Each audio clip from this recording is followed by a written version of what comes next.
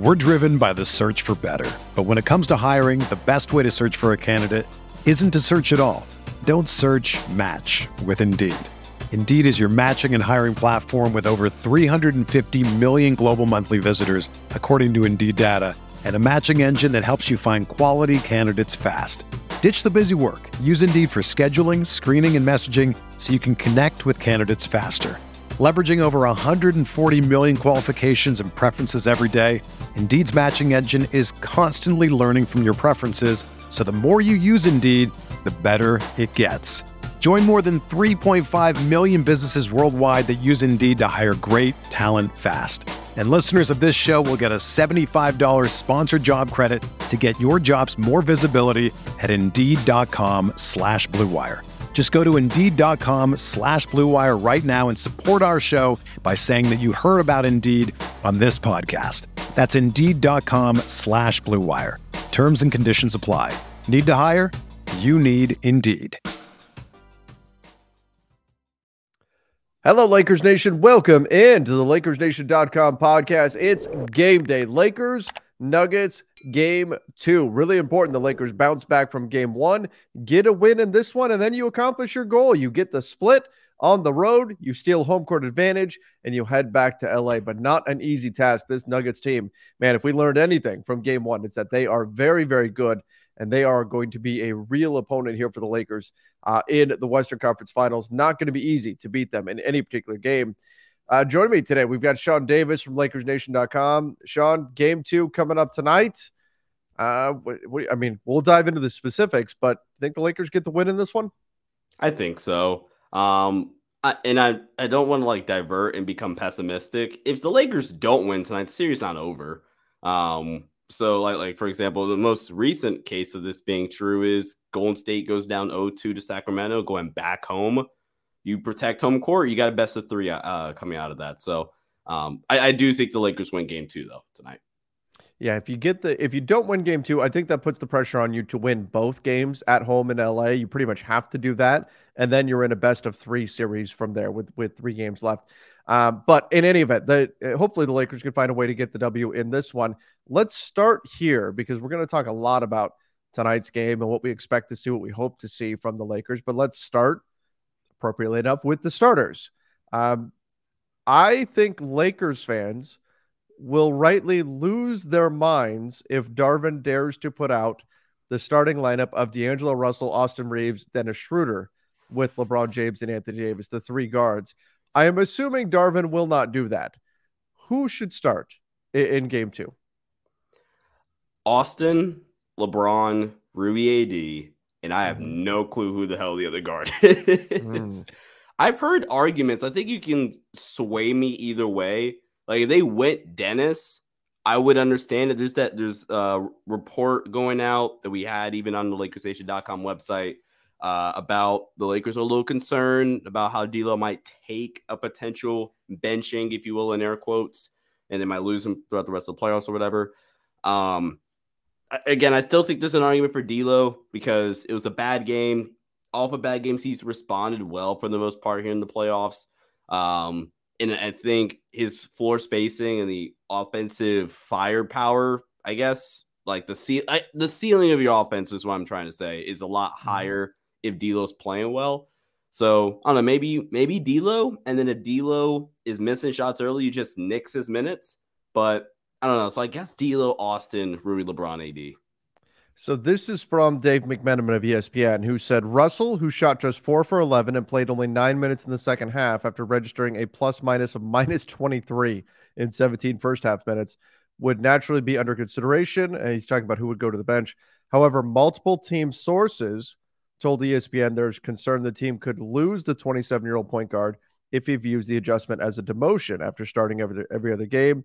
And Schroeder has already been shown he can be comfortable as a substitute, as he didn't start until game 6 against Golden State. So I'm assuming when Dave uses the term lose, he's talking about mentally, as you mentioned, Sean, and not lose as in free agency this summer. And that's not what we're talking about here. But I've seen the reaction from a lot of Lakers fans to this. And didn't Darvin Ham come to town saying facts over feelings? Isn't now the time for that? Yeah. If there's any time for that, isn't it now? The playoffs, shouldn't it be just whatever it is that's going to help you win a game? And maybe D'Lo starting is what's going to help you win a game, right? I mean, I wouldn't expect him to shoot 4 for 11 every single game. I would expect him to shoot much better than that. And he has been a bit up and down. He's had games where he's shot the Lakers into games as well. His 3-point shooting can be a really big asset for this team.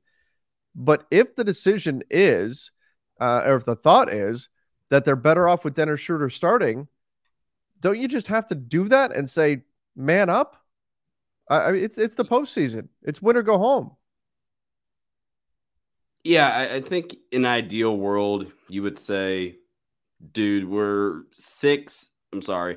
8 wins away from an NBA championship. If you're about winning, I'm sorry, you have to do what's best for the team here. And that's a little bit tough for some guys, especially egos come into play. D'Lo's been a starter basically his whole career. But, if you really want to win, this is some things you have to do, right? If the coaching staff comes up with a legitimate reason and a viable option, I think the film does do enough of that to say, hey, look, we like this. We like how the matchups play and some of the adjustments we have planned. I think it better fits if you come off the bench. I mean, respectfully, D'Lo, be a professional, right? Mm-hmm. And do what it has to take to win. And last thing I'll say, the film was not encouraging. Like, D'Angelo Russell did himself no favors. I don't even care that he shot 4 for 11, but we spent an hour at like 1:30 Eastern time in the morning doing a film breakdown just on the Lakers defense. And a lot of what we saw was just lazy effort. I don't like using the word lazy. I really don't. But just uncharacteristically lazy defensive effort from D'Angelo Russell in game 1. So he didn't do himself any favors either. That's the concern, right? It's the defensive side of the ball. I think the offense will come around, but like if you need somebody to check Jamal Murray, I'm probably trusting Dennis Schroeder before I'm trusting D'Lo in that situation.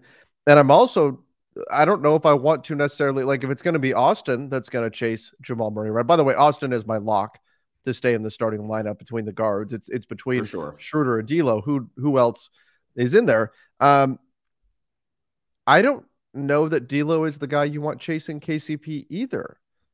So and he got burned a couple of times by Bruce Brown when we saw him out there. That was bad. And again, I like D'Angelo Russell. I think he's done good things for this team. But I don't think if this is, we don't know how D'Lo's going to handle it mentally if he's coming off the bench, now is not the time for that. Now is the time for you do whatever it takes to help the team win, period. And I hope that isn't an issue. By the way, I will say, I really liked that D'Angelo Russell has this terrible game and he's out there after the game's over, after everybody's left the arena. It's him and Max Christie out on the court getting shots up. He's still in his full uniform and he's working on his jumper, trying to get himself right for next game. So I don't want to come off super negative on D'Lo because I thought that spoke volumes about how determined he is to get back on track. And I'm expecting to see him indeed get back on track. Just Dave's piece, I don't think that should really be part of the consideration. And honestly, I think I'd lean Schroeder in the starting lineup in this matchup specifically. That's very, very fair. And again, I don't want to be too negative as well on D'Lo. Game 4 through 6 against Memphis, D'Lo arguably raised the ceiling. We know he did it in game 4, game 6, and then game 5 against Memphis. D'Angelo Russell kept them in that game. Like, AD was great, but that 9-0 third quarter run by D'Lo brought them within 1. The Lakers obviously lose that game in horrendous fashion, but he had multiple good games against Golden State. What game was it? They had like 20 points in the first half or something crazy. Was that game 3? Let me see. Something like that. Yeah. Yeah. Good series for the most part. He had a couple of bad games against Golden State, but game 1, 19 points. Game 3, 21. Closed out game with 19. He's had good games in these playoffs. He's raised the ceiling of this Lakers offense throughout these playoffs. Just sucks they'll have a bad game or two. And then again, like I said, game 1, it was more so just the defensive effort, whether it was just not good closeouts out of doubles, just not being in the right spots, which is really uncharacteristic because I think he's been a really good rotator and help defender, especially in these playoffs. And that was just really, really bad effort from D'Angelo Russell in game 1. Yeah. Yeah, I think he's a much better player than what we showed there. So that's, I mean, as we're kind of talking about the starting five, I think that's one of the things to watch. It's does D'Lo bounce back? Because I think he is important to this team. He's important to Yeah. their ability to get wins. You went with Rui in the starting five, and I'm in agreement with you. By the way, I would also go Rui. I would go with the starting lineup that you're mentioning here. I would go Dennis for defensive purposes. And look, here's the other part of this. If Rui Hachimura goes from being the hero against Memphis to being barely used against Golden State to now he's going to have a bigger spotlight here in this series and maybe even start if Darvin Ham takes our advice here, which we know he does. Darvin, thank you for watching. We certainly do appreciate it. If that is indeed what happens, like that, if anything, should be evidence that, hey, D'Lo, if you have to come off the bench for a series, you can do it.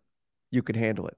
It's going to be okay. Everything will be all right if you have to come off the bench for a series. But Rui over, say, Jared Vanderbilt. Rui over going 3 guards. And again, I agree with you on this.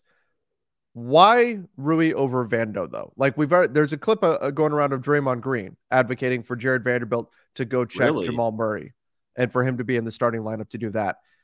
So why not go that route and why go Rui instead? Draymond, did you not watch the entire series you just played in? Like, what? I'm so glad I didn't see this. It's sour grapes. He's secretly got it out for the Lakers, and so he's trying to give bad advice there. No, I think Vando can check Jamal. Can do. I mean, you could put him on Jamal Murray for stints, but in terms of the big picture, like the overall, the 5-man grouping, I think it makes a little more sense with Rui out there. So I loved Vando's minutes in game 1. He only played 10. I'd like to see him bump that up. Maybe give Vando 15 to 18 minutes in game 2. I especially like the Vando minutes when Denver went to a lineup. I think I tweeted this out at Sean_DABI on Twitter that when the Nuggets go small, especially in the non-Jokic minutes, so their second lineup for the most part, especially in game 1, was Jamal Murray, Bruce Brown, Christian Brown, Aaron Gordon, Jeff Green. The Lakers countered that with a LeBron, Rui, Vando front court, and they were just able to get super freaking switchy. That's why I love Vando. And one of the things that I talk about in our film breakdown on Playback was I would like to see the Lakers switch some more. I thought when they did switch, it worked. And who's the guy that you would like to be on the perimeter if they get put in a switch on Jamal Murray? Jared Vanderbilt. Mm-hmm. And that's why I don't want Vando checking Jamal. I want Vando to be a second guy. So, like, let's say Vando is on, I don't know, role player X or whatever, not Jokic, right? And that guy comes to the ball screen for Jamal Murray. You just switch it. Now you get Vando on Jamal Murray. Now you get what you want. And then if you want to get Vando off him, you have to go set another ball screen. And you're going at probably bringing an AD in the action now. So, because I basically what I'm saying is I don't want Vando to have to navigate the screen. I'd rather just have Vando just shoot out immediately, just switch and you play from the advantage there. So, and you live with it. I would live with Vando. You know, if there's 12 seconds on the clock by the time you finish that action, and Vanderbilt is defending Murray straight up, I would live with that. I'd be more than okay with that. Yeah. I thought Vando's minutes were good. I would love to see the Lakers crush that lineup a bit more, and because they played that lineup a little too even in the first half. Second half, it got a little bit better, but. And I'm sure we'll probably talk about this with the super chat just to flow the conversation, but I feel good. The film looked good. And yeah, I would like Vando, but your offense was way too good in game 1 to go back to Vando. And that's essentially my point for Rui. Yeah, that's the problem here, right? Is that if you do put Jared Vanderbilt on the floor, Jokic gets to take possessions off on defense because he doesn't have to defend him. Doesn't have to defend anybody. He can just kind of camp out, rest up, and then go play offense on the other end. That's the downside to Jared Vanderbilt. My God, someone locked this man in a gym all summer. Just get him to hit 35% from corner threes. That's all we need. Just hit 35% from corner threes. Changes so much of his game. But in any event, for right now, I still think Jared Vanderbilt can be an impact player in this series. I think he can make a difference. I just think in the starting lineup, I want to go with Rui to help pull players over out to the three-point line because they're going to have to defend him. And then you're also not going to get crushed on the boards because Rui, well, he's not Charles Barkley down there or anything like that, but he's 6'8" with a 7'2" wingspan. I say it all the time. he's big enough to be a factor on the boards and at least keep some guys away from those offensive rebounds, because those killed the Lakers in game one. So that's my starting lineup. I know that's yours as well. Viewers over on the YouTube channel, let us know what your starting lineup would be in the comments section. And then listeners on the podcast side, give us your thoughts in a 5-star rating and review. Put it in the review section if you wouldn't mind. So from there, what are the keys to this game? What do the Lakers need to do to win this game tonight? An important game too. I thought the Lakers, by the end of the game one, they shot extremely well. The Nuggets shot extremely well. I think we're going to see some regression on both those fronts.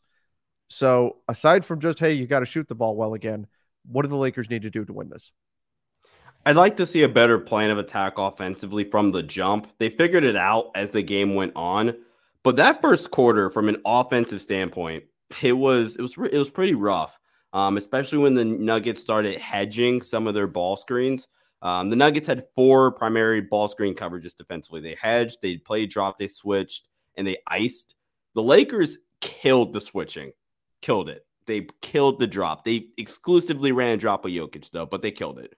The hedging and the icing the Lakers really struggled with, especially early in the game. They kind of figured it out late. So just a better plan of attack throughout the entire game. Defensively, I really don't think there's too much drastically you have to do defensively. Like when we looked at the film, it was more so, okay, tighten up this weak side rotation here, better close out here off the double. Better. So this was just crazy shot making from Denver, is what you're saying, then, dude. That happened in game one. Where's the stat at? Where is it? I'm not gonna find it, but dude, yes, basically the Lakers. There's a stat on Synergy, right, where I get all my film is the basically shot quality or expected points per shot attempt based off your shot quality and then what you actually shot, right? So the Lakers, specifically Anthony Davis and LeBron, per what their shot quality was, they overperformed or overachieved, but it wasn't by much, right? So they were relatively in the same wheelhouse in terms of what they were expected to shoot and what they got. Denver, in terms of shot quality, like Jokic, for example, his expected points per shot was 0.99. He wound up getting 1.60 points per shot attempt. That is nuts. Jamal Murray, just about the same, right? So, yeah, Denver missed a ton of not missed. They made everything, but they hit a ton of crazy shots. But I think that stat, Trevor, that piece of analytics or whatever, it goes to the point that we kind of set out coming out of game one was the Lakers got basically whatever they wanted. And the Lakers, from a shot quality standpoint, what's more sustainable, what Denver got in game one or what the Lakers got? And I think you can say it's what the Lakers got. Again, defensively, I think it's just tying up some loose ends, clear up some communication errors, maybe make an adjustment or two if your ball screen coverages or how you guard a Jokic post up. But I think you're fine. I'm not overcorrecting anything here. And I mean, if Denver does that 4 times in this series, you tip your hat. You're not winning. So, yeah. That's the other piece to this. And somebody mentioned this on our, I want to say it was on our live show post game, but somebody mentioned that, Denver, this series so far, and look, it's very early. This may change, but it's kind of nice. It's been kind of a bit of a breath of fresh air that you see Denver do great things out there on the floor, and you just go, man, they're playing really good basketball. Instead of getting upset about all the Warriors fans that are saying dumb things on social media, or the moving screens that are taking place, or Dylan Brooks from the previous. It feels like this series, and again, we'll get back into the game breakdown in a minute, but it feels like this series we can kind of just focus on the basketball. And who knows if that's going to be the case as this goes on. I'm sure there's going to be some moments to get testy and all that.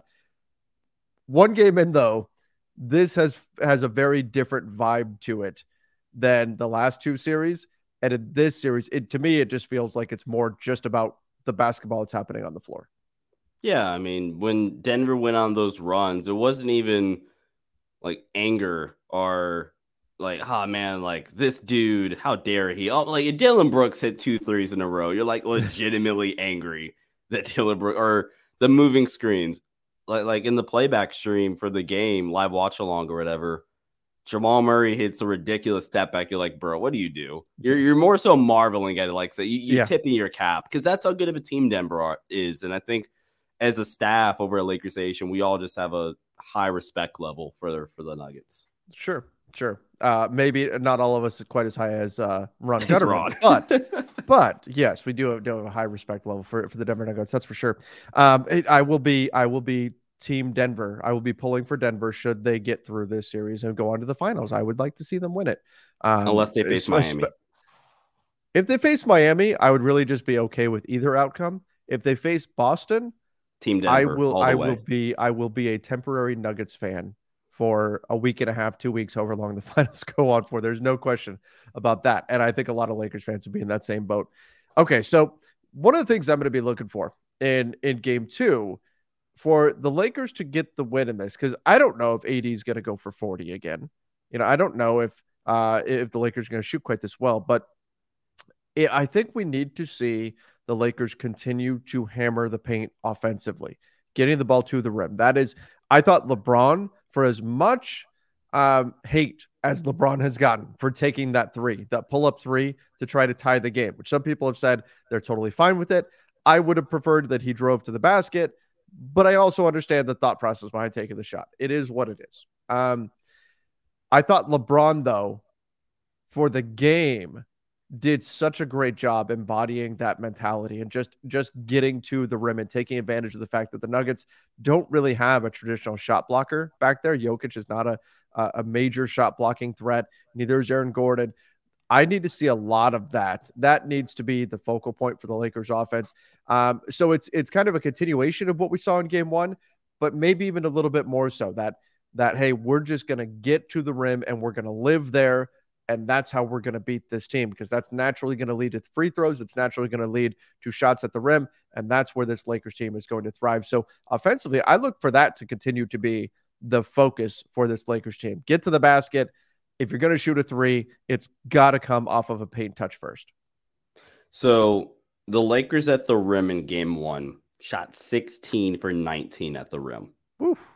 80% at the rim in game 1. A little bit more than 80% at the rim. And I think it could be better. Again, I think you get more rim touches. Like Denver had 25 rim shot attempts. They made 16, so a little bit worse efficiency, 60%, I believe. But I think you could get more attempts at the rim. Denver, especially when they hedged early, because when the Nuggets hedged, it led to deep contested shots from the Lakers, which if you run your hedge beaters, which the Lakers have, and when they have ran them throughout the season, they've worked a pretty good rate. You get some looks at the rim. The ice, like if Denver runs, this is so frustrating for me, Trevor, because we just saw a Golden State series with Golden State from game 2 on exclusively ran ice against the Lakers on ball screens. If Denver decides to run ice one more time in this series, that needs to be crushed immediately because we just had a whole series of it.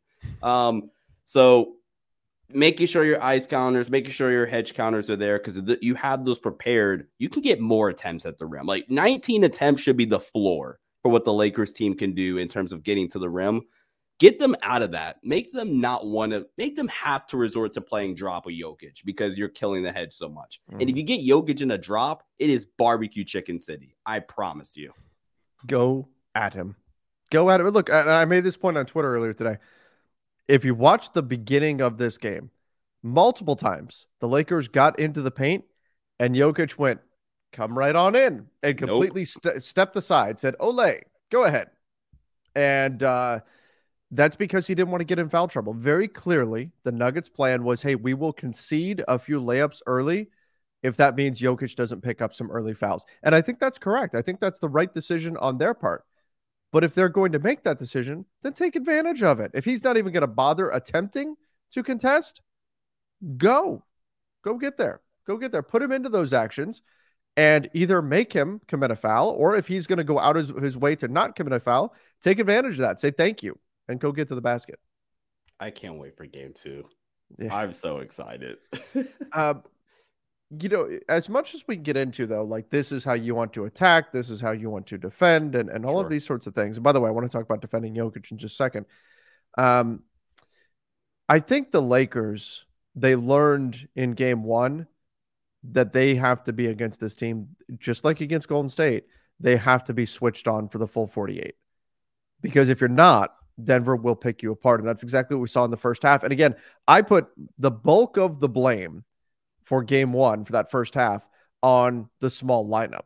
But I also will say the Lakers didn't do a great job competing, regardless of who was on the floor, for certain stretches of that first half where you saw guys not making the extra effort. You saw guys standing. You mentioned D'Angelo Russell. Darvin Ham talked about it after the game, how he saw a lot of guys just standing still.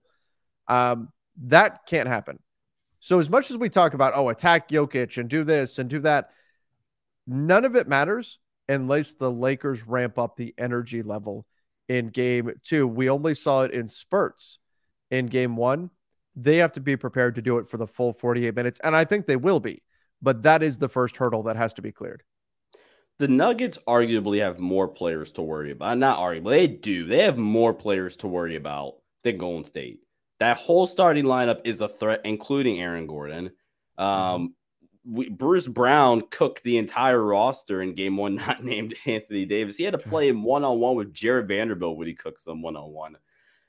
So Jamal Murray obviously is crazy. So basically, I'm just reiterating your same point. If you don't have the light switch on the whole 48, I know you're in Denver. I know it's tough. I know the environment is not ideal, but you got to get this one. You got to be switched on for a full 48. And I said it heading to the series, and this is how I honestly feel. I think the winner of this series wins the championship. So by that thinking, okay, this could be your hardest stop in what you want to claim to be yours. You got to push through this last stop before you can get there. So it's arguably a must win in a hostile environment, uncomfortable environment. You got to get it done. Got to get the win. Okay, I want to make this point.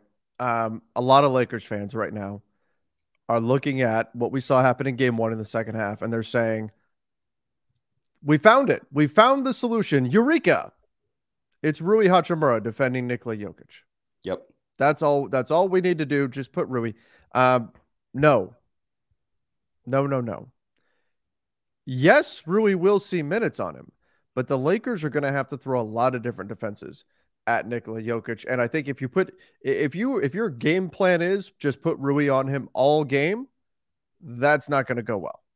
That's not going to go well. You're going to have to mix in some Anthony Davis possessions. LeBron may have to take some possessions defending him. There's going to be possessions where you're going to send doubles at him, some where you won't. You're going to have to see a variety of defenses.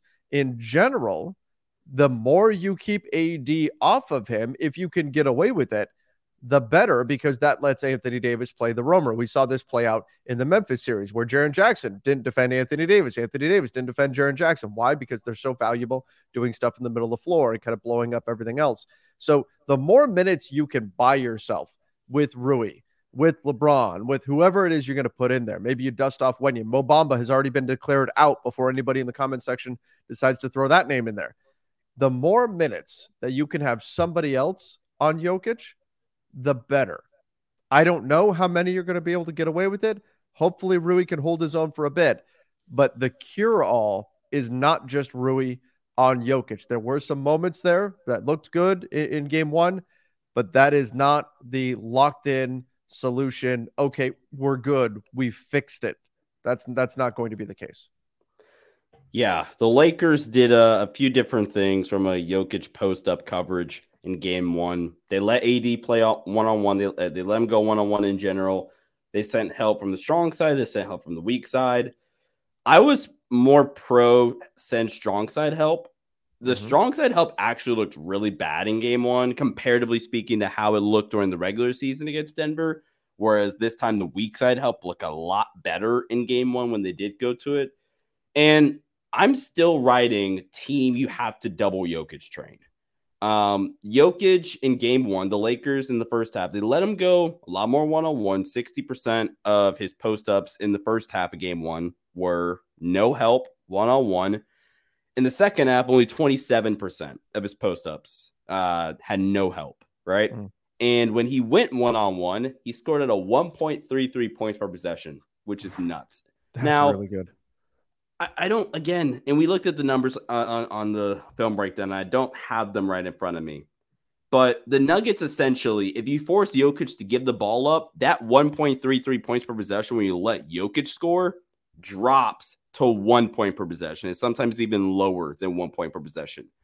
In theory, it's, Jokic, he's going to get his whole team involved. He'll have 15 assists and all that stuff. Yeah. Let Jokic go for 50 and cut everybody else's water off. Okay, cool. Jokic's still going to get, 8, 10 assists? Jamal Murray's still going to get his because he's that good of a playoff performer. Like, I just, and also I don't like the idea of letting elite Nikola Jokic, I think we found out last night, was the best post player here in the playoffs. In the regular season, I don't recall exactly what it was. I don't like letting the best post player go one-on-one consistently, and it didn't matter if it was Anthony Davis. Clearly, it didn't matter. And AD is the best defensive player on the planet, but great offense beats great defense 9 times out of 10. You have to double Jokic. And when the rotations were crisp, when the closeouts were good, the Lakers found success like they did in the regular season. But too many times, especially in that first half, the rotations weren't nearly as crisp. The closeouts were really, really bad. So you tie it up, and that's what I'm talking about when I said earlier, you tying some things up. I feel really, really good. Denver's going to make adjustments. Mike Malone's a heck of a head coach. But when you're just focusing on you, defensively, it's okay. You got to tying up your rotations and tying up your closeouts, and you're in a relatively decent spot. I think Rui will get Jokic, but that can't be the only thing you do. That last bit there, I talked about that a little bit with Ron Gutterman earlier today on the Lakers Nation YouTube channel. That one of my concerns for game 2 is that you kind of showed your cards to the Nuggets in terms of what Rui looks like defending Jokic and how you can make that work, and you didn't win. And so now the Nuggets get to adjust to that. And so, look, as much as we say, okay, it's on the Lakers to adjust, Denver's going to make a lot of adjustments too. That's why I'm expecting a very close game 2 here. And by the way, I just checked. Vegas does not believe in the Lakers. Vegas looks at game 2 or in general? In game 2. Vegas right now is looking at game 1 and saying the first half is more indicative of how things really are than the second half is, because they have made the Denver Nuggets a 5.5-point favorite as of right now to win game 2. Even knowing that, narrative-wise, in terms of the way the ebbs and flows of the energy in the series would suggest the Lakers are going to come out with a ton of energy for game 2, they still have Denver as a 5.5-point favorite, which is a pretty sizable amount for the postseason. Denver's really good at home. That's probably your best argument. Sure. All right, we're going to pause for just one moment. Need to give a shout out to our sponsor, and that is Shady Rays. I love Shady Rays. This is no joke here. This is not for an ad read or anything like that. Shady Rays have been my daily driver sunglasses for years, even before they became a sponsor. I literally have 5 pairs of Shady Rays because I've bought so many different styles. They're absolutely phenomenal. So our friends at Shady Rays have you covered from the sun to the slopes with premium polarized shades, customizable snow goggles, and much more. They're an independent sunglasses company that offers a world-class product that's just as good as any expensive pair we've worn. Durable frames and extremely clear optics for outdoor adventures. And that's not all. Shady Rays offers the most insane protection in all of eyewear. Every pair of sunglasses is backed by the lost and broken replacements.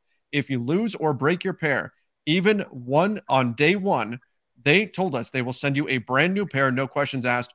Wear your Shady Rays with confidence because they have your back long after your purchase. I can confirm this. I had my sunglasses sitting on the seat in my car. I sat on them. I broke them. I contacted them, got a replacement pair sent to me. This was a year and a half ago that this happened. And they sent me the replacement sunglasses. Phenomenal stuff from them. I don't see that from sunglasses companies. With Shady Rays, you can look good and feel good. To date, they've donated over 20 million meals to fight hunger with Feeding America. If you don't love them, exchange them for a new pair or return them for free within 30 days. No risk when you shop with Shady Rays. They have your back. And exclusively for our listeners, Shady Rays is giving you their best deal of the new year. Go to shadyrays.com and use the code LakersNation for 50% off 2 or more pairs of polarized sunglasses. Try for yourself the shades rated 5 stars by over 200,000 people. All right, before we wrap up the show, let's at least get into a few of our super chat questions here. We do have some comments left over from our post game the other night. Darius, with some optimism here, said, "We took their best shot and essentially ran out of time. Hate the first quarter small ball and outplayed Jokic. I don't care what anybody says. Oh, AD outplayed Jokic. LeBron needs a master lock for bailing Jamal Murray out with 5 fouls. That's when he took that 3. Let's take game 2. Do you think that was the Nuggets' best shot that we just took in game 1? From a shot making standpoint, yes. Yes. Because I agree. I don't see how, from a shot making standpoint, you outperform your shot quality by 0.60. I don't see it. So I don't know. It's tough. This Denver team is really freaking good, though. So I said on Twitter, Nuggets fans got so upset, but I said on Twitter that I thought this was a ceiling game for the Nuggets in terms of their offensive performance. But I also added in that it very well may have been a ceiling game for the Lakers too, in terms of their own percent. They shot 45, 46% from 3 as well. And that's, again, one of my concerns. You would have rather had the Lakers shoot 32% from 3 or 30% or something like that in game 1 if you were going to lose the game anyway, and then have your hot shooting performance in game 2 where hopefully your defense tightens up a little bit and then you get the win. But you burned a really good shooting night in a game that you didn't win. That's one of my concerns here for game 2. We'll see how it plays out.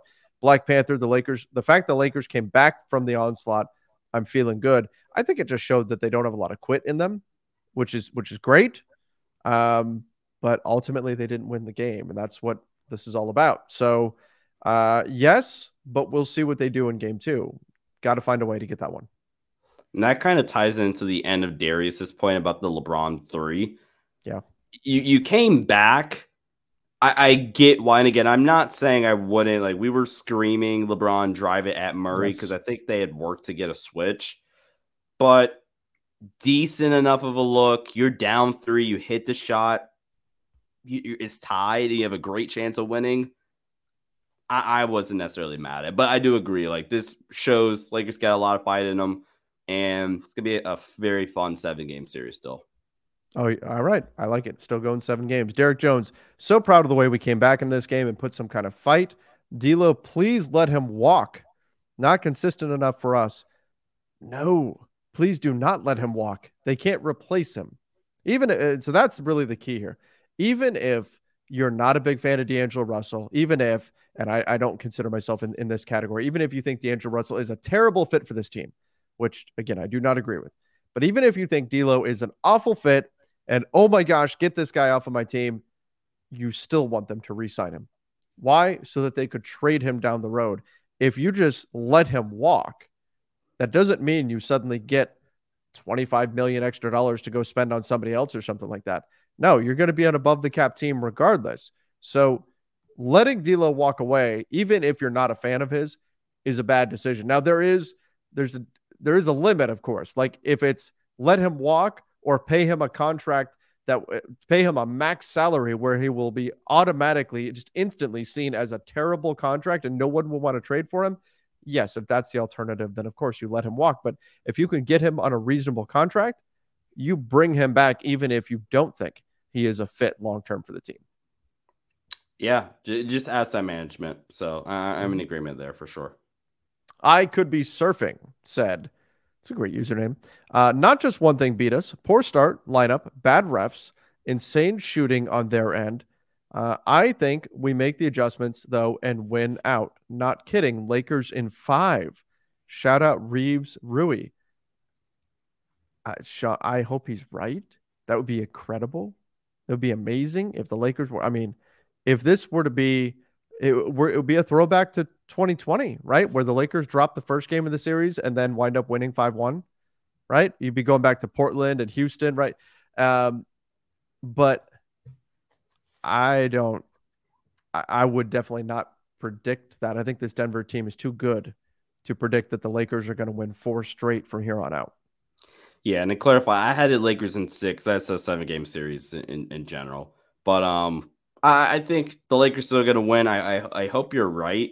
I could be surfing again, like Trevor said, a great username. But yeah, of course, shout out Reeves and Rui.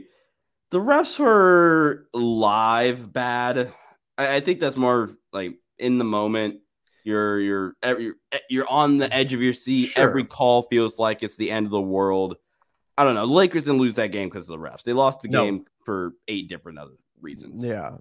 No, I thought the referees were like the Game 5 Golden State refs were much, much worse than Game 1 Denver. That was a disaster.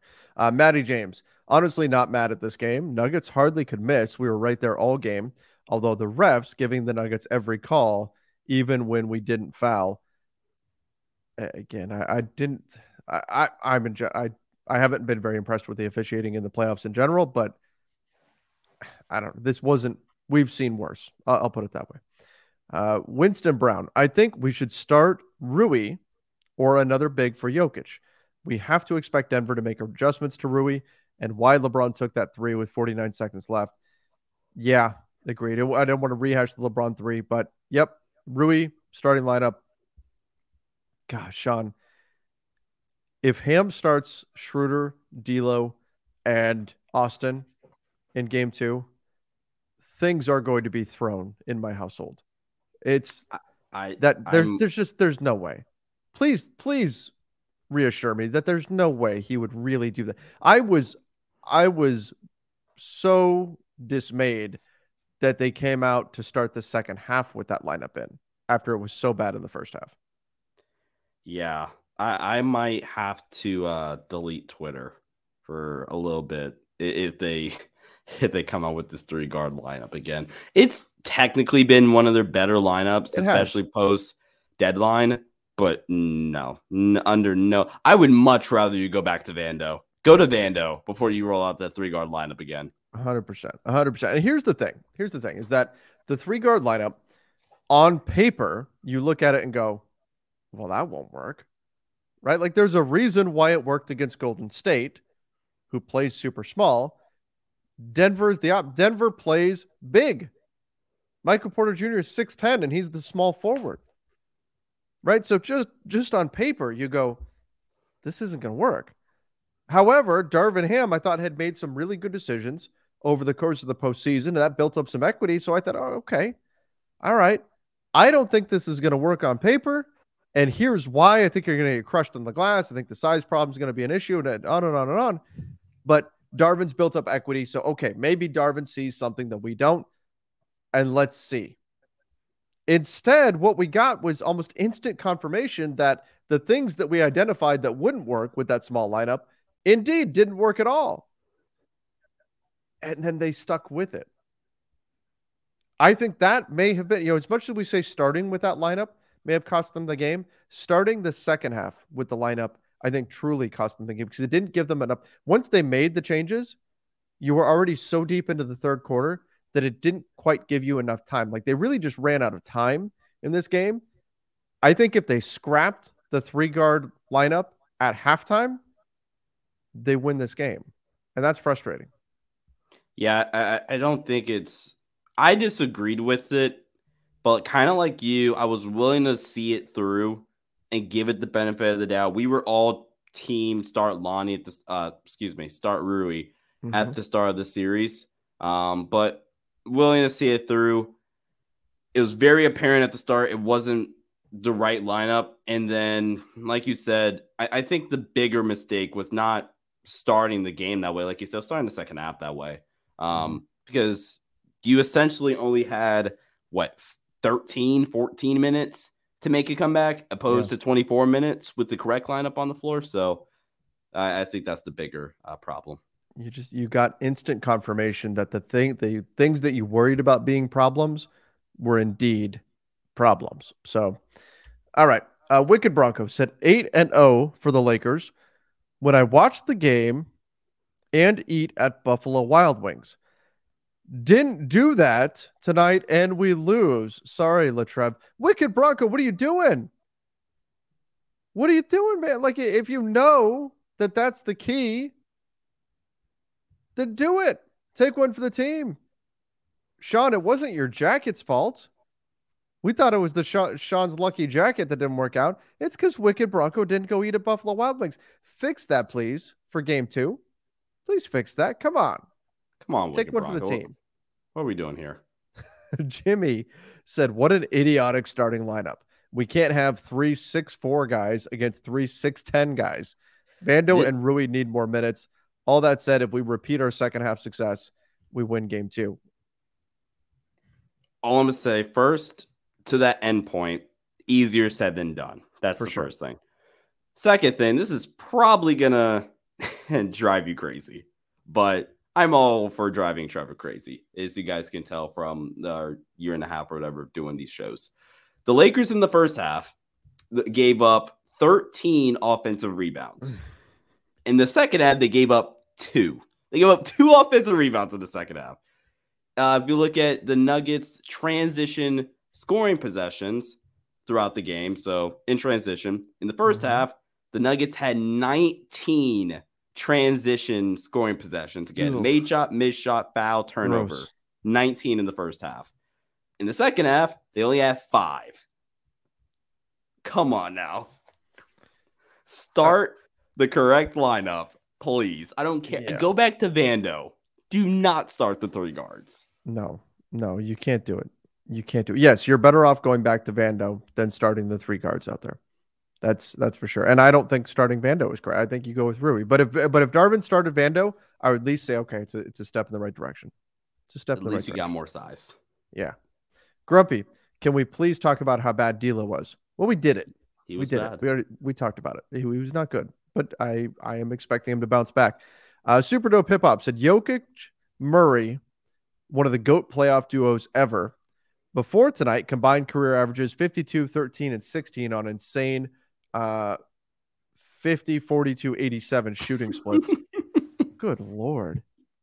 That is nuts. Not starting Rui for offense size is a facepalm by Ham. Yep. The bottom line, the Nuggets are very, very good.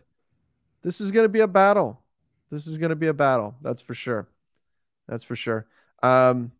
If the Nuggets play consistently the way they did the first half, which some of that is on the Lakers, but if the Nuggets play and execute at the level they did in the first half, nobody's beating them. Nobody's beating them. I'm talking about in the finals. No one is beating them.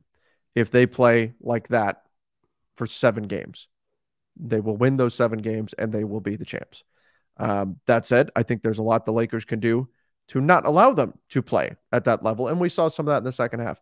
And that's where the battle line is going to really be. It's going to be, again, can the Lakers defense diminish the effectiveness of the Denver offense? And then can the Lakers do enough on the offensive end to punish the Nuggets rim protection? And that's the 2 big pieces to this series. Kusuke said, Darvin is actually a fool. What was the reason for the 3-guard lineup at the start? Not only did it work when he started it, but he chose to go right back to it. Darvin is such a fool. Yeah, they went going back to it to start the second half. Like, I get thinking, okay, maybe this will work. We have continuity, that kind of stuff. I didn't agree with it. I didn't think it was going to work. But once you got confirmation that it doesn't work, why would you go back to it? That's the thing that just baffles me. It's like finding out you're allergic to something and then going, well, definitely allergic. Maybe it didn't work last time, but maybe it'll work this time. Oh no, face blows up, right? Just everything's swollen. Oh no, hey, I am still allergic to that thing that I love. Strawberries or whatever it is, you know. Like, I actually am allergic to strawberries. Are you? No, there you go. I picked a good one. There we go. So yeah, that was the more maddening part, was going back to it to me for the second half. But I'm not expecting to see that in game 2. Come on, Darvin, don't let us down. I miss strawberries. Trevor's bringing up trauma. Great job. Sorry for that. That's the part that sucks, right? Is when you're allergic to something, not to go on too much of a tangent. If you're allergic to something that is good and then you don't get to have it, like I'm allergic to bee stings. Well, yeah, like I'm going to stay away from bees anyway, right? It's not like I'm missing out. Oh man, those guys can get stung by bees and not die. Man, I wish I could get stung by a bee. No. But you get to sit and watch people eat delicious strawberries. Pineapples too. I used to love pineapples. Well, at least you don't have to suffer pineapple on pizza then. I'll say that. It doesn't belong on a pizza It anyway. doesn't. It does not. It does not. I'm about to get shredded Ernesto. in the comments. No, there's no way. Pineapple, I've said it before, pineapple on pizza is selfish. Because it's selfish. It's selfish. It's selfish if you put pineapple on pizza, because here's the problem. Okay. Let's say if you're sharing a pizza with someone that doesn't like pineapple, like a normal person, and you get pineapple on half the pizza, it doesn't work because the pineapple juice seeps into the other side and it infects the entire pizza. Pineapple on pizza is selfish. You could have been a science teacher the way you broke down the science of the pineapple juice and how it sinks into. No, I stuck with history. Ernesto said 3 things: Rui, D'Lo, and doubling. Doubling with the question mark. So you're against it, I'm assuming? I don't know. We're driven by the search for better. But when it comes to hiring, the best way to search for a candidate isn't to search at all. Don't search, match with Indeed. Indeed is your matching and hiring platform with over 350 million global monthly visitors, according to Indeed data, and a matching engine that helps you find quality candidates fast. Ditch the busy work. Use Indeed for scheduling, screening, and messaging so you can connect with candidates faster. Leveraging over 140 million qualifications and preferences every day, Indeed's matching engine is constantly learning from your preferences, so the more you use Indeed, the better it gets. Join more than 3.5 million businesses worldwide that use Indeed to hire great talent fast. And listeners of this show will get a $75 sponsored job credit to get your jobs more visibility at Indeed.com/Blue Wire. Just go to Indeed.com/Blue Wire right now and support our show by saying that you heard about Indeed on this podcast. That's Indeed.com/Blue Wire. Terms and conditions apply. Need to hire? You need Indeed. Mother's Day is around the corner. Find the perfect gift for the mom in your life with a stunning piece of jewelry from Blue Nile. From timeless pearls to dazzling gemstones, Blue Nile has something she'll adore. Need it fast? Most items can ship overnight. Plus, enjoy guaranteed free shipping and returns. Don't miss our special Mother's Day deals. Save big on the season's most beautiful trends. For a limited time, get up to 50% off by going to BlueNile.com. That's BlueNile.com. Rui and D'Lo. More Rui. D'Lo gets a shot on track. And then do you double Jokic? I think you mix things up, but yeah, I think you do double for some sections here. All right, let's do a couple more. Ronnie, poor decision for LeBron taking the 3, 50 seconds left on the clock. If he can drive, he can cut it to a 1-point lead. Yep. Yeah. I would prefer drive, at least gets the line, cut it to a 1-point lead. Who knows? Maybe you get an and one and you tie the game anyway. Sure. I prefer that look for sure. And then get a stop. Right. That's what I'm doing if I'm LeBron in that situation. But again, LeBron felt like he had the shot, and so he took it. Pharaoh said, we're going to win game 2. They shouldn't have let us figure out we can put Rui on Joker and let AD roam in the paint. I think the Lakers knew that going into the series. Although, did you catch Darvin had some comments about how they didn't use some of the strategies that they've got, that they saved some of them, like they didn't want to reveal everything in game 1? I did not listen to Darvin's presser, but that is encouraging. He did say that. He said they've got stuff that they didn't use because they didn't want to reveal everything just in game 1. That makes me curious then. Like what is it? What is it? I hope it's that he didn't use his hedge beaters and that's what the adjustment is. Because again, they got crushed when Denver started hedging, but I'm assuming he's probably in that quote that you're referencing to. He's probably talking about Jokic. It's going to be Lakers super sub and secret weapon, right? They have kept him under wraps for most of this season. Nobody knows how good he's gotten.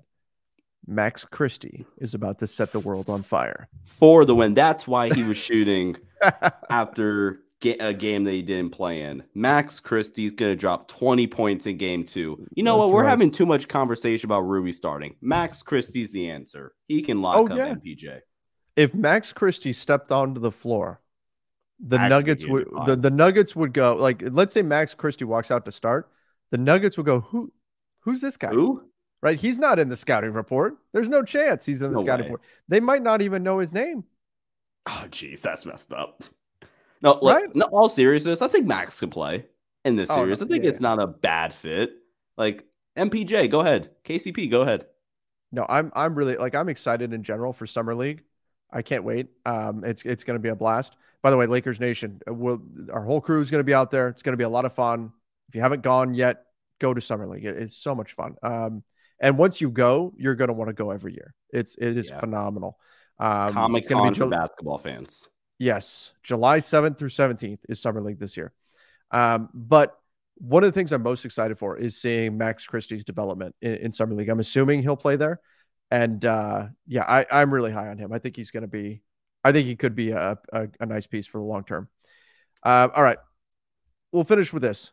James Bell. Braun took 4 threes. Can't kill him for that since he's not going to bully ball all game. Fans, he's 38. Yeah. That was my concern too, coming out of the game, was that LeBron was going to catch a ton of hate for taking that 3. And I thought it was a poor decision to take that shot. But he had a really good game. And that is kind of getting overlooked because of that one shot. And I don't think that's necessarily fair. Even defensively, he had a couple of plays where it wasn't great. But even defensively, I thought he was fine. He really allowed, like, you go look at those AD roaming off of Aaron Gordon. The reason why I didn't like helping weak side, which is what AD's doing, is because you allow Aaron Gordon to get open on those baseline cuts. It was LeBron that was really allowing Anthony Davis to fully commit to that and shut down Jokic several possessions in a row, consecutive possessions in a row, if that's better, in the fourth quarter. LeBron overall had a great game. I'm more indifferent personally on the decision that we've already talked about, so I don't really care about the shot anymore. But he had a really good game in game 1 for sure. Yeah, and I hope he continues, because I thought he embodied the philosophy of let's get to the bully ball, all of that, better than I think anybody else on the team. Now, he did have some moments defensively where his controller got unplugged, and you're kind of like, LeBron, you need to move there. And especially in the first half. Yes. But again, overall, I do not think LeBron had a bad game. Johnny said we should have signed Dwight or Boogie back at center. That would actually give us some production. Why did they waste a roster spot on Thompson? People are still angry that Tristan Thompson has not played. Again, Mo Bamba already declared out for game 2, although there is optimism that he'll be ready to go soon. His swelling is completely gone, according to Dave McMenamin, from his ankle. He had to get another injection in his ankle. I've got people that believe that this is a conspiracy because they didn't see Mo Bamba get injured. And so they think that that there's something else going on here, that this is the Lakers trying not to play him and they're making up excuses or something. They don't buy that he was actually hurt or that he got a PRP injection, which is funny to me. But it sounds like he may be actually ready to go, maybe as early as game 3. We'll see. There we go. But a lot of people are also upset. Why, if you're playing against Nikola Jokic, are you not putting Tristan Thompson on the floor? Could that be something that they do in game 2, maybe? That is... Maybe? You remember... 5 minutes. You remember how desperate we were saying Golden State throwing GP2 in the starting lineup was? Yeah, but it also kind of worked. Sure, but this is backs against the wall. Mm-hmm. Season on the line. I'm just seeing if anything sticks at this point. I don't think you're that desperate. Like, that's ultimate level of desperate. I'm trying Mo Bamba game 3 out before I play Tristan Thompson. I'm trying Wenyen out before I play Tristan Thompson. Mo Bamba with a crutch or Tristan Thompson?